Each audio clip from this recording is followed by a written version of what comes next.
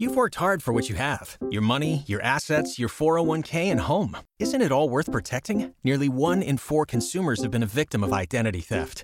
LifeLock Ultimate Plus helps protect your finances with up to $3 million in reimbursement. LifeLock alerts you to identity threats you might miss. And if your identity is stolen, your dedicated U.S.-based restoration specialist will work to fix it. Let LifeLock help protect what you've worked so hard for. Save 25% off your first year on LifeLock Ultimate Plus at LifeLock.com/aware. Terms apply. So our podcast is called Right and Wrong. Are these your notes? These These are your notes about what we're going to say. What does it say? It would be a good. I didn't even get to idea. Okay. Maybe I can just ask you the question. Oh, okay.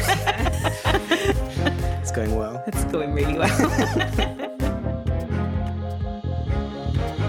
Welcome back to this week's episode of the Right and Wrong podcast.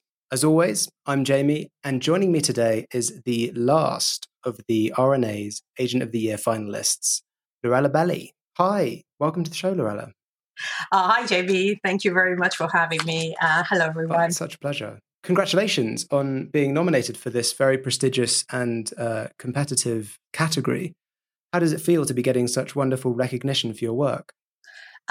It's been great. A surprise. I wasn't expecting it, so it was even nicer because of that. I've been a member for a very long time, and the agency's been members. We represent so many authors of romance, women's fiction in general.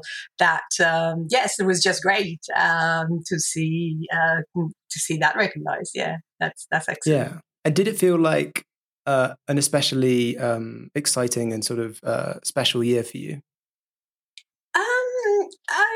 To be perfectly honest, I don't think we did anything kind of slightly different this year. You're just always wonderful. Yes, of course. No, but genuinely, I mean, we've been representing, women's fiction, romances, contemporary, all types, for a long time. So, yes, some of our authors have been particularly successful over the years. I didn't think that this year was a particular standout year in that sense. Yes, the agency was, it's been great. We had our best year despite the pandemic. That was our best year in terms of how the agency went in general.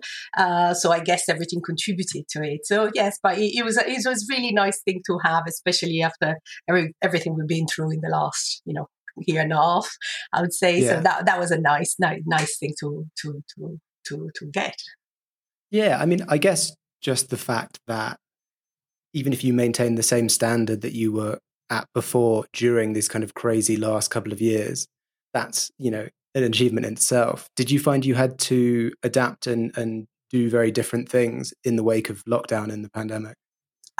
Yes, we did. Just, I guess, like everybody, really, publishing and not publishing. But yes, I mean, the first thing would be clearly working remotely. That was something that we were doing every now and then, but not as just a way of working for such a long time. And we actually, I think we did the lockdown. Here in the UK was at the end of March, but I am Italian, so the situation there was really bad earlier in the year. So to me, when I was hearing, colleagues and friends and family in Italy telling me what was happening, I just thought it was a matter of time. So we actually started working remotely. It was about 2.5 weeks before the lockdown actually started here. Oh, okay. So, yeah. So we kind of, by the time that happened, we were already set up, all of us to be able to work remotely. So that was an adjustment for everyone, I guess. Yes. Yeah. Now that we're somewhat closer to what the way things used to be, do you think there's anything that you've kind of taken on during lockdown, during working remotely, that you're going to continue doing? Yes, I would say there were certain work practices that I think were not that bad. Again, the ability to work remotely. I was one of those people that I quite like to be in the office myself. So I really thought certain things would be done best in the office for some reason. And I've actually discovered that that's not necessarily the case.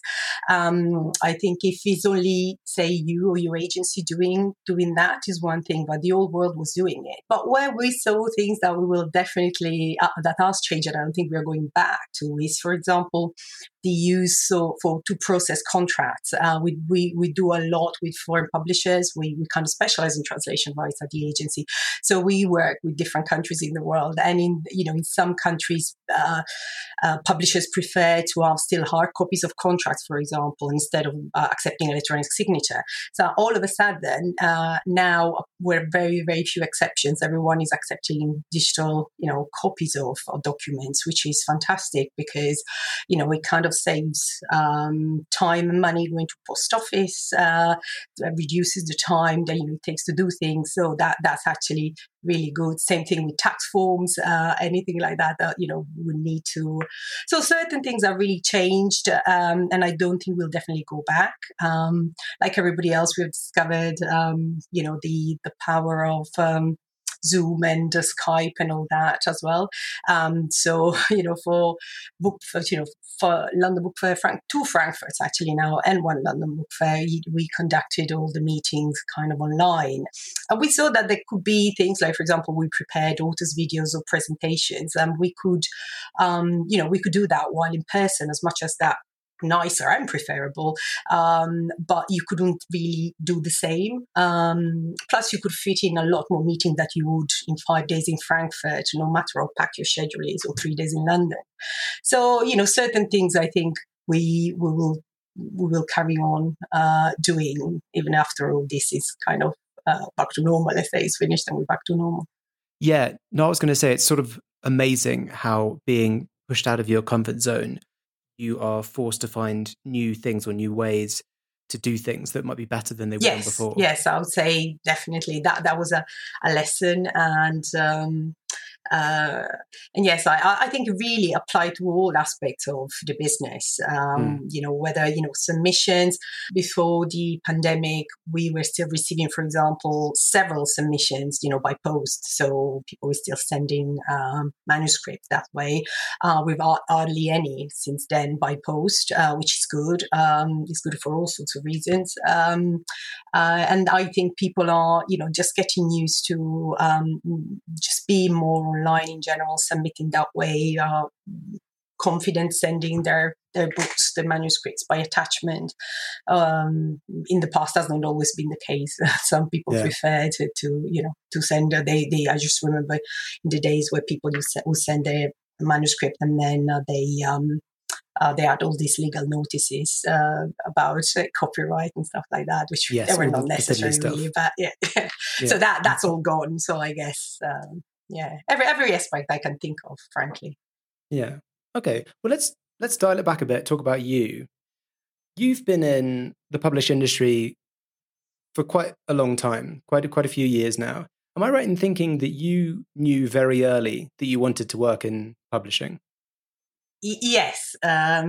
Yes, I've always been really curious and very, really passionate about books and people.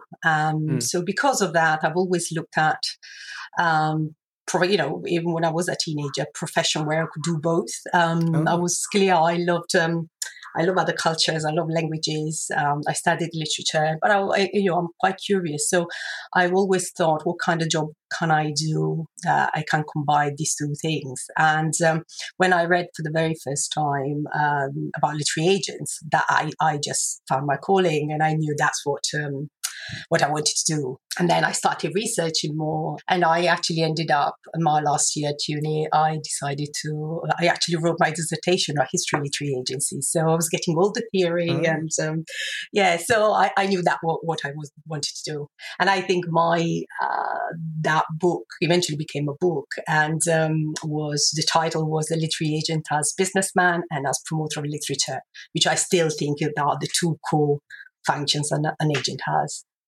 Oh, wow. Because it's interesting. how many people sort of don't realize that a literary agent is a thing, and then they suddenly say, "Oh, that's a thing. That's awesome," and then they want to do it. And that's a lot of agents that I've spoken to found that. But you obviously learned that at some point, but sounds like you were studying the profession for a long time. Did you ever want to write? Did you ever thought about being an author yourself? No, no. I've written some non-fiction, but not books, just pieces of journalism and things like that. And that, that book became, kind of was published, but not. No, I don't think.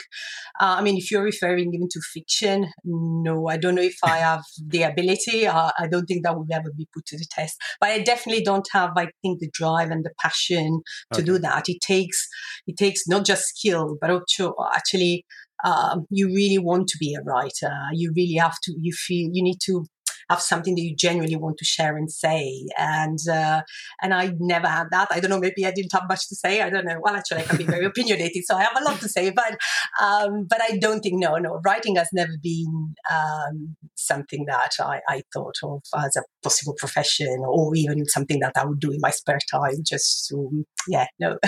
Yeah, strictly the business side of things.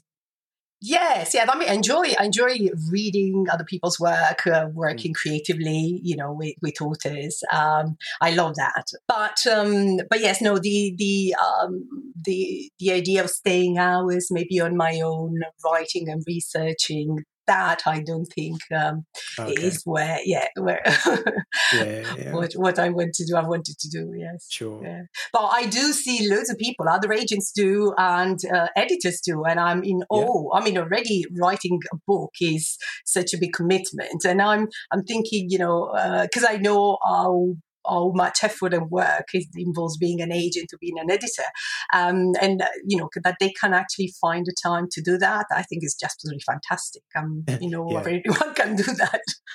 Yeah, well, I think it's the same for so many writers, right? Like so many writers work full time, and that someone sort of has the passion and the drive to be a writer if they can fit writing a novel around, full time work. Yes, but you need to want it. You really need. Exactly, it needs to be something that you have to do. And in that case, you just work around anything else in your life, or the other people might suffer. Maybe your family, maybe your friends, or maybe I don't know. Sometimes, but if that's something that that you should pursue it. Like anything, I really think anything in life you should really pursue it. Whether it's writing or anything really. So you studied the business and wrote that dissertation at university in Italy, right? Yes, I studied in Venice, and so I did it.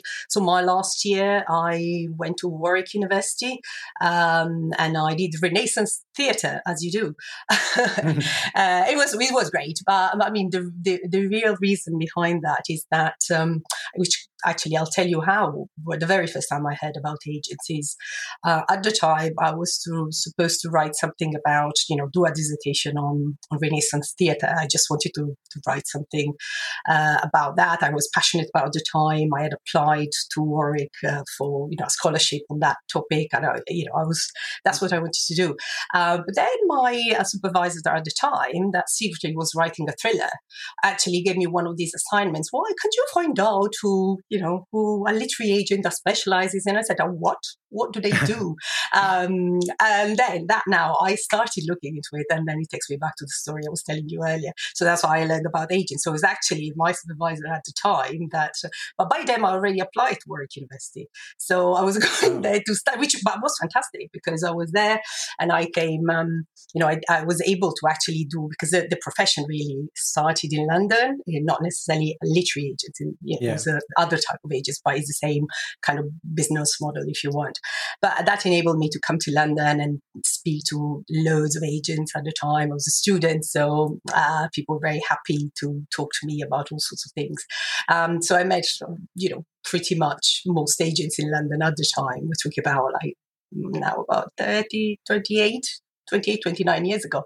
So it was, it was a different, publishing was very different. And I met some really, truly amazing agents that then that made me even more convinced I wanted to be an agent, especially some of them, not all, but some. I definitely said, yes, that's what I want to do.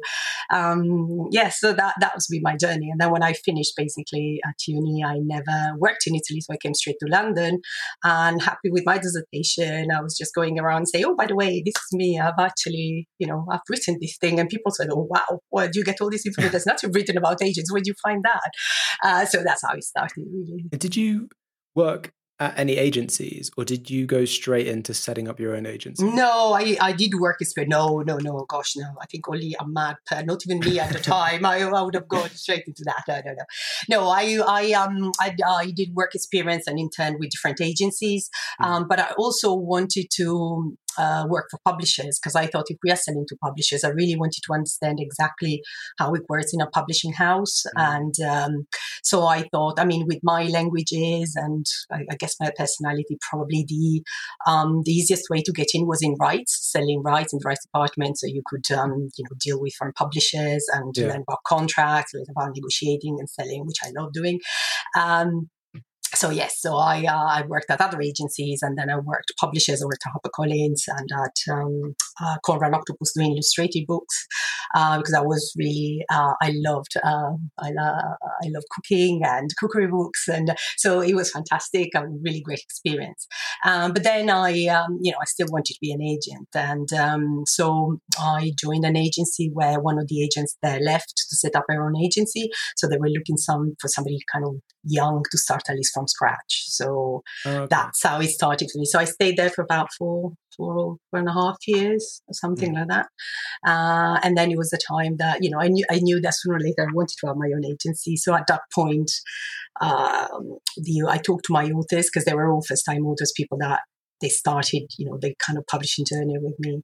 And so I talked to them and they said, well, if you're leaving wherever you go, we're coming with you. So that made my decision kind of easier. And then there have been some amazing agents that I met that were very encouraging. One, I just mentioned one, but Ali Anderson, which I love him very dearly. He's always been kind of a mentor and hugely successful, and he's still today the same person that I met all these years ago. Oh, that's nice.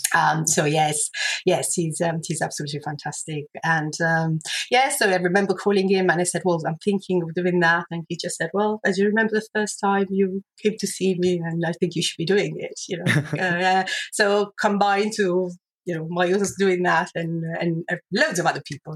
I'm just mentioning him, but really loads of other people. So then that happened. That was 2002, and next year we'll be celebrating the agency 20th anniversary, which is very exciting. Oh wow, that'd be great. Well, it sounds like you have a very pragmatic approach to life and work. It sounds like you sort of got every experience you could surrounding being an agent from all the angles. Did you find that working for a publisher has given you a really good insight now that you sort of are an agent with your own agency and stuff? Yes. I enjoyed the experience. I was really, literally very curious. But above all, I always thought, when you're negotiating with somebody, up to what point when they say no, is the no because they can't do it or because they don't want to do it? And I remember very clearly when I left, I won't mention which publisher, but I left the job at the publisher, and then I started as an agent, and I took on this project. And one of my, because I enjoy working on contracts, so I became, although they had people to do contracts, but they wanted to different imprints try to have some kind of coordinating between the different imprints, and I volunteered for that task. And so I was very familiar with what the contract that publisher would give authors.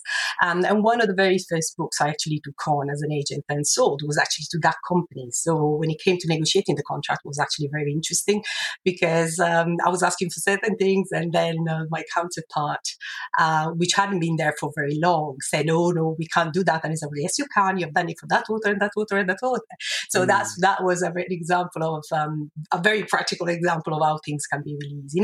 I think genuinely some sometimes certain things are hard to do, and then when you are negotiating, the editor will explain why, or even the contracting part will say, but there are certain things that are definitely on the table, and I think if you kind of have your argument and why you're asking for that, and prove that it is possible, then it should work one way or the other. Yeah, no, it sounds like something that would be so useful when you're sitting on the other side of the table as an agent with sort of pitching an author, pitching a book. Yes, yeah. And if for example, I just remember all meetings, sometimes an editor would come and pitch their project, and then somebody from sales will kill it because they would think it will sell enough copies. So one of the things I'm always very wary when we're pitching other books is trying to look at it from different points of view, what it will be like when, that project is being presented at the editorial level, or then at acquisition meetings where there is people from marketing, from the different departments of a publishing house. So everyone will say their piece about that. So when you're pitching, it's always good to think of all these aspects as well. So that basically you're making the life of the editor easier. If you can't preempt any questions one of their colleagues might ask when you're not there to answer it yourself. So if you enable the editor to have all the information they have to make the case for the book, that's good. So I guess that was very valuable, just like when you decided on covers of books as well, the conversations that go on in publishing house to decide why to go that way or the other. And yeah, that's another example of where that was very helpful. Yes. Yeah, it sounds almost like being a lawyer, and you sort of you're just treating the book as the sort of defendant, and you need to be ready for all of the cross-examination that the publisher is going to do to you. I think it's. I mean, the thing is, that comes a bit later in a way, not from a sales point of view, but really it is passion. I mean, the editor, they will never take that book to their editorial meeting in the first place unless they really believe in the book, they are excited about it. Yeah. So it's just then you have to have the reality check of, okay, well, we love this, but how many copies are we going to sell of it? So you need to do all that, and I guess as agents, the more you can, provide that kind of information or support, give any stats or data that you might have, the better the person can make a more informed decision. So that's helpful. But I would say everything really starts with being passionate. Whether you're an agent, when you're taking on an author, it's the same thing with the editor. They really need to be excited about the book. Otherwise, all the rest doesn't really matter, really, because they won't get to that stage. Yeah, of course, yeah. There's no point jumping ahead steps if you haven't, you can't skip out the first ones. Yes. So when you set up the agency, which was in 2002. Yes. What's it like? Like, how did you set about just starting an agency? Well, because I've been an agent for a few years as well, working at another agency. When I moved, the authors that I found, that they all came with me. So I didn't really start from zero. I mean, they came with me, but the contracts belonged to the previous agency. So from a financial point of view, the first year would have been a tough one, just because, you're carrying on doing all the work, but you're not getting any of the money coming from working on these books. But I guess it kind of really worked well for me in the sense that I just literally months after I started, I got this book from an American agent. I've been partnering. They would sell something to American publishers, and they would ask me if I would find a UK publisher for their list. Okay. So they send me, but they specialized in non-fiction. So all of a sudden they got this novel and they were excited about. But the agent said to me, "Look, we don't really do that much fiction. What do you think of this?" And when I read it, I just thought, "Oh my God, this is fantastic!" And and she said, "By the way, the author is American but lives in London." And I said, "Okay, we need to meet there straight away." So that was my very first signing at the agency, and that ended up being a very big deal. Talking about 2002. Well, actually, I started at 2002, the agency, so that would have been early 2003. And then that was a 6-figure deal to Random House. Now, 6 figures in 20, it was nice. So let's say that my first year it started off well. That was good. Yes. It sounds like you have good friends going to help you out. And did you worked with Portobello Business Centre, is that right? Yes, actually. Yes, because the way it started is because when I set up the agency, because they are in Portobello as well, and I wanted to check if if there was anything that we could do, because I knew they were doing programs. They have several types of the programs on marketing, on this or that. And when I heard more about it, I realized they're actually representing brands like, they had the Innocent, which is now the Innocent Drinks, was one of their clients. And I realized a lot of these people, especially some, even names, quite known names, there could be an opportunity maybe for some of these business people to do a book of whatever brand they had. So just had a conversation with somebody there, and they said, well, do you want to come and talk to some of our businesses about publishing and about how do you go about writing a book? Say you could be, you can have own gyms or a restaurant. How, what stages, what would you do if I have this company that is known for this and my products are already out there, but how would you go about doing a book? So yes, that's how I started collaborating with them. So I did workshops for other businesses, basically. Yeah. Oh, okay. Are you still doing those workshops? No, I don't. I think they've really changed. I think they had major cuts to the grants they used to get. So two reasons. A, because of that. So they have cut down on that.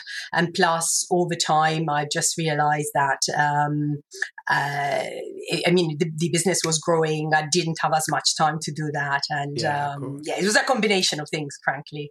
But but we had some really interesting with them, events and anything like that. So we had, for example, it was nice to make connections with really exciting, brilliant people. So I remember one time we did an event for an author, and then through some of these businesses, one was doing catering and one was doing, so they came in and actually it was a win-win for both parties, I guess, in that sense. So it was just nice networking and collaboration, still with cake making.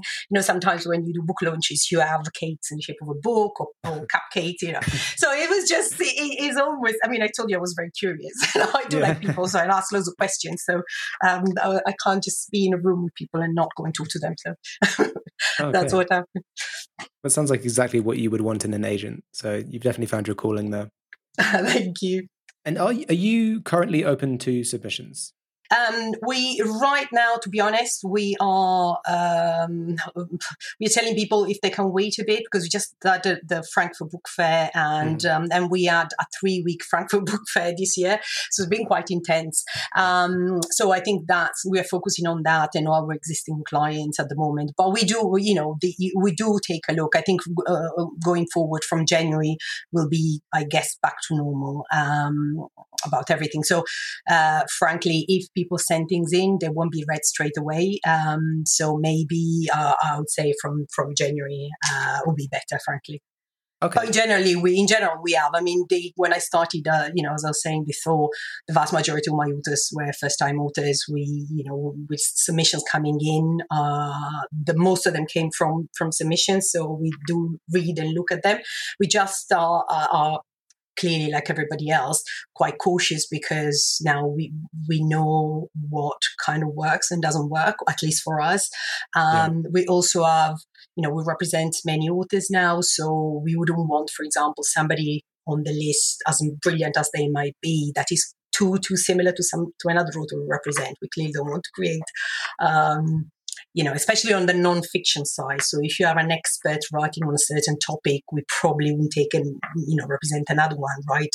Along exactly the same lines. Yes. Because you don't want to compete against yourself. Yes, exactly. Yes. Yeah, that makes sense. So when you do open in January, potentially? For the submissions. People can still submit now, but we are not, frankly, as fast now as we would normally be. Yes. When the window is open, is the submission package, is it pretty standard? Is it 10,000 words, a cover letter, synopsis? Yeah, I frankly, I think the best way of doing it is saves author's time. And I would say send an email, at least that's what works for us. Send an email just describing the book and what, work on a really, really strong pitch, something that is memorable. I mean, we are getting about 30 to 40 submissions a day, and we are like a boutique agency, imagine. Mm-hmm. So that's a lot of emails to receive. Now, most of them, well, no, not most of them, but some of them are not really right for us. So we don't really do children's books, for example. We handle some children's books, but that's from our existing authors. So if we represent an author, we'd handle anything they write, but we wouldn't be taking on children's books per se. But we still get submissions of people sending us, middle grade novels, YA novels. So we would be the right agents for them. So we turn them down, not because they're bad. We have no idea if they're great or not, but it's just not what we do. Same things for science fiction or fantasy. So I just recommend to everyone, just do your research and see what that particular agency or agent is interested in. It's so easy now with social media. In the old days, you just get books, so if you write in a certain area, say you're writing a thriller, just not just read a lot in that area, but also, sometimes authors say thank you to their agents in the acknowledgement. So that was a way of where you could find out a lot who represents whom. But these days, online, you can find absolutely everything. Just follow the agent or the agency on social media, and you get a pretty good idea of what they do. So that would really say, I would say I always compare pitching a book a little bit when you're looking for a job. Would you send your CV, same CV absolutely to everyone? That's just madness. Is hoping that one in 100 will work. I think a much more tailored approach would work better, and then you have a much better chance and be less disheartened, because, as I say, sometimes people are turning it down. They haven't even read what you turn down. It just simply is not the right thing for them. Yeah, it's not, or as you said earlier, they have an author in that same space, and they can't take you on as well because it would be too difficult.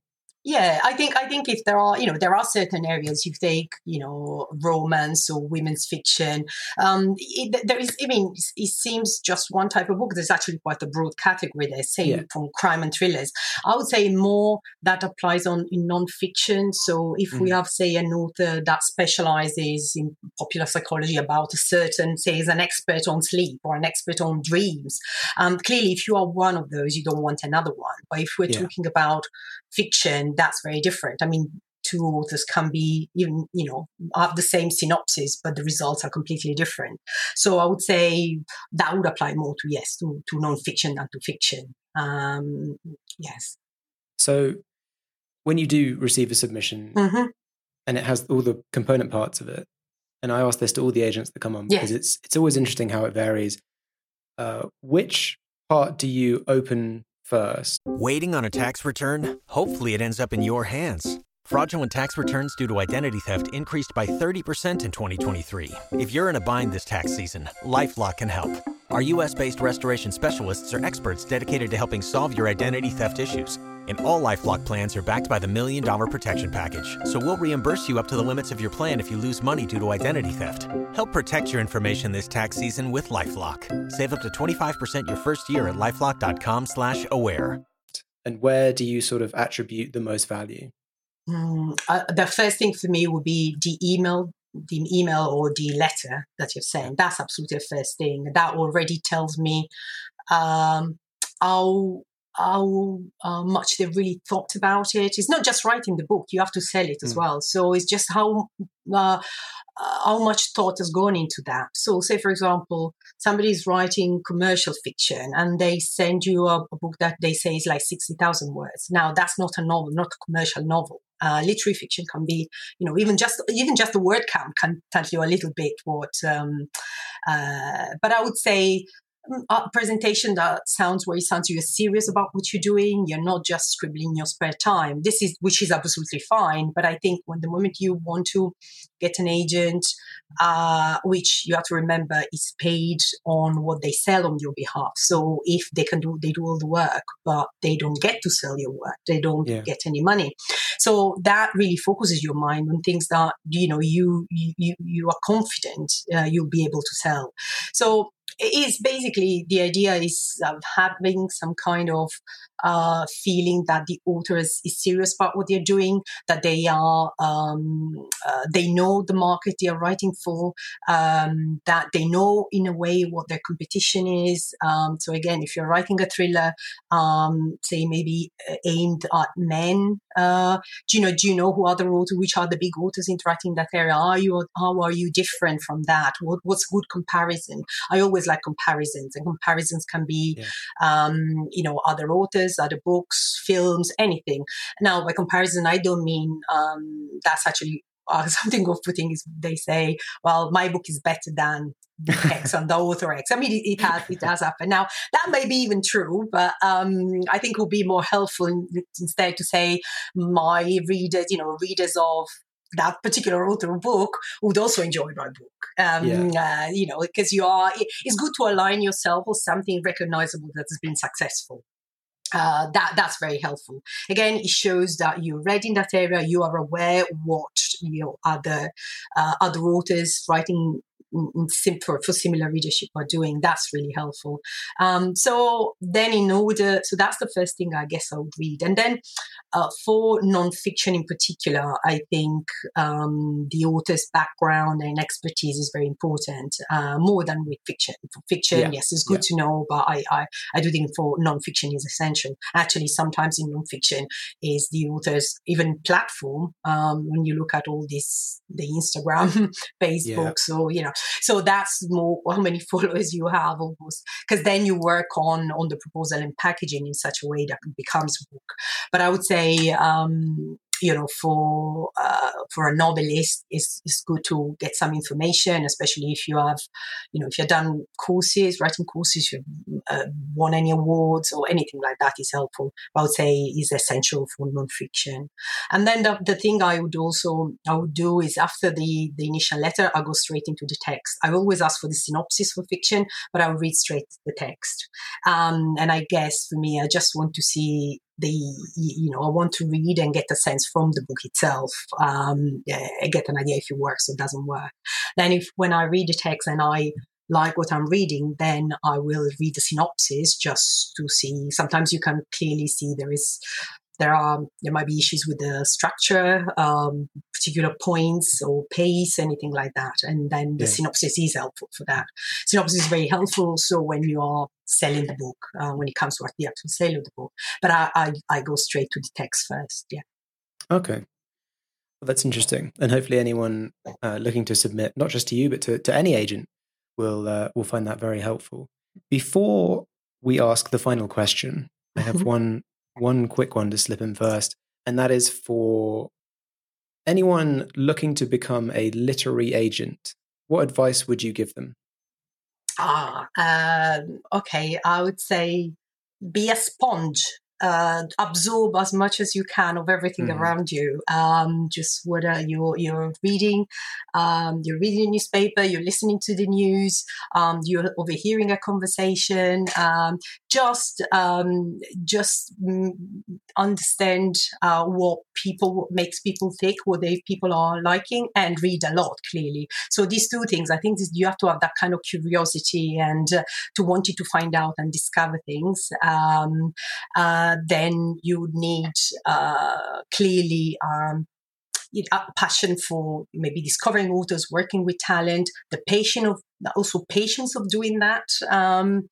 And then on the technical side, clearly you do need to know your contracts. You need to be able to read your royalty statement. So I'm thinking something is starting out that wanted to be an agent. Is rare that you go straight away and be an agent. Just think about it as you're building a puzzle. You've got the different bits. You put them all together so that you have the necessary skill then to be an agent, I would say, because there is the editorial work that you're doing, but again, it's essential that you're able also to negotiate. You do have an understanding of what the rates are. When you're negotiating with an editor, if you got no idea whether the offer they're made to you is a good one or is a fair one, then that's a problem. So I guess you want that kind of and read because then you can't really select manuscripts or pick projects if you can't really compare. To be able to sell them, you also have to compare them with something else when you pitch to editors. So in a way, when agents are selling to editors, you actually spend a lot of time on your pitch to refine it, to make it. So what you want is basically that as soon as the editor reads your email, they haven't read the book, but they are keen to do so, and they already get an idea in their mind who is going to buy that book. So it's a version of what the author should do with the agent, really, in the first place. So I would say that. So to be an agent, get loads of experience wherever you can in any areas of publishing, because I'm finding that most agents become agents either coming from an editorial kind of background or experience, or from a sales and rights experience. Clearly, they come. Could be all sorts of things, but the vast majority are from one area or the other. You just need to have both kind of skills to do the role. So understanding numbers and figures and the legal language, but clearly also the ability to spot something which can be quite rough to start with, but then with work you can see the potential. Yeah. So in summary, be a sponge. Yes, be a sponge.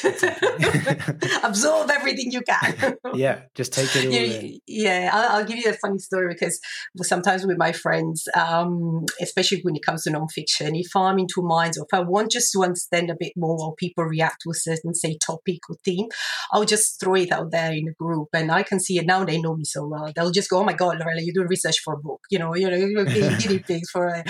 So I said, but I find it is extremely, extremely useful to do that. And then I see their reaction. If there is no reaction whatsoever, clearly that's the idea. But if I see that there is an animated discussion, pro or con, that's perfect. That's exactly what I'm looking for. So I know we are like maybe to a winner or something like that. It's clever. I like it. And that brings us on to the final question that we ask everybody. If, Lorella, you were stranded on a desert island and you could only take one book with you, which book would you take?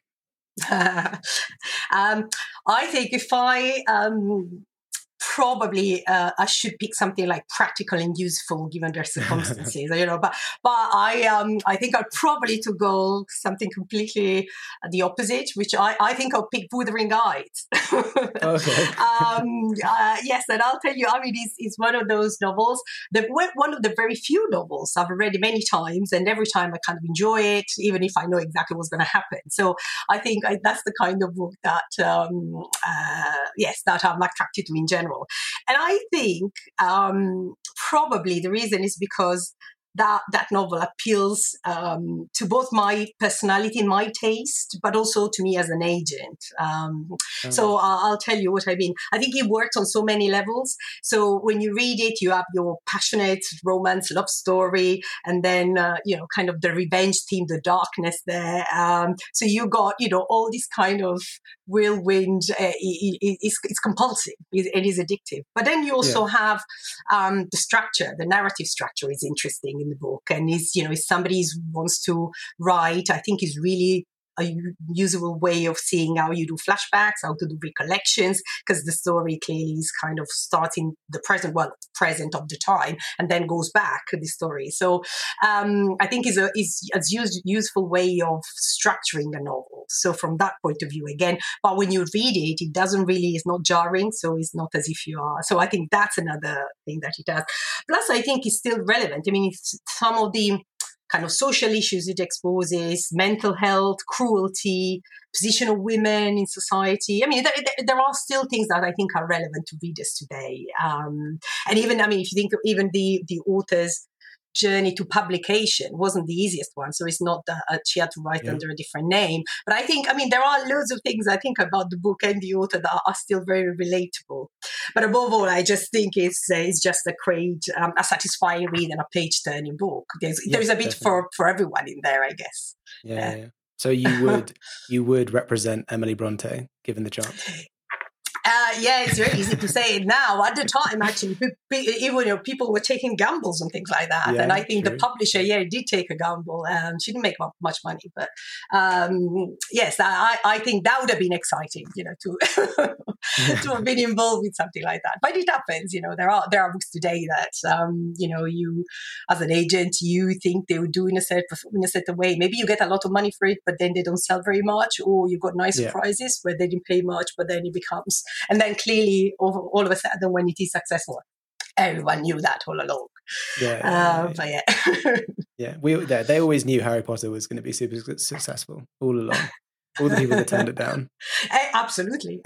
And that happens. I mean, I won't tell you the number of sometimes the rejections I had, and I'm sure all agents had, for, literally loads and loads, until you find that person that really loves it, takes it on, and makes a success out of it. And then you are the people that turn it down, come back to you and said, "Oh, I didn't send that to me." Well, actually, I did, but it was called something different. And that's for all sorts of reasons. It just could be timing. There's reasons why things happen. I guess that's all part of the excitement. Well, thank you so much, Lorella, for coming on and chatting with me and sharing your experience with everyone. It's been really interesting. Congratulations again on being a finalist for the RNA's Agent of the Year. And if anyone listening would like to follow Lorella or the agency to check out all of the latest news and updates, you can find them on Twitter at LBLAUK or on Facebook at the Lorella Belli Literary Agency. The website is currently under construction, but I'm sure it'll be up soon. To make sure you don't miss an episode of this podcast, you can follow us on Twitter at Right and Wrong UK and on Instagram at Right and Wrong Podcast. Thank you again, Lorella. It's been such a pleasure chatting with you. Thank you so much, Jamie, and everyone there. And thank you, the RNA, again. It was a privilege and a joy. And yes, thank you to everyone listening. We will see you on the next one. Bye. You've worked hard for what you have. Your money, your assets, your 401k, and home. Isn't it all worth protecting? Nearly 1 in 4 consumers have been a victim of identity theft. LifeLock Ultimate Plus helps protect your finances with up to $3 million in reimbursement. LifeLock alerts you to identity threats you might miss. And if your identity is stolen, your dedicated U.S.-based restoration specialist will work to fix it. Let LifeLock help protect what you've worked so hard for. Save 25% off your first year on LifeLock Ultimate Plus at LifeLock.com/aware. Terms apply. Pulling up to Mickey D's just for drinks? Oh yeah, that's me. Nothing extra, just perfection and a straw. Coming in hot for the coldest cups on the block. Because there are drinks. Then there are drinks from McDonald's. Mix things up with any size lemonade or sweet tea for $1.49. Perfect with our classic fries. Price and participation may vary. Cannot be combined with any other offer. Ba-da-ba-ba-ba.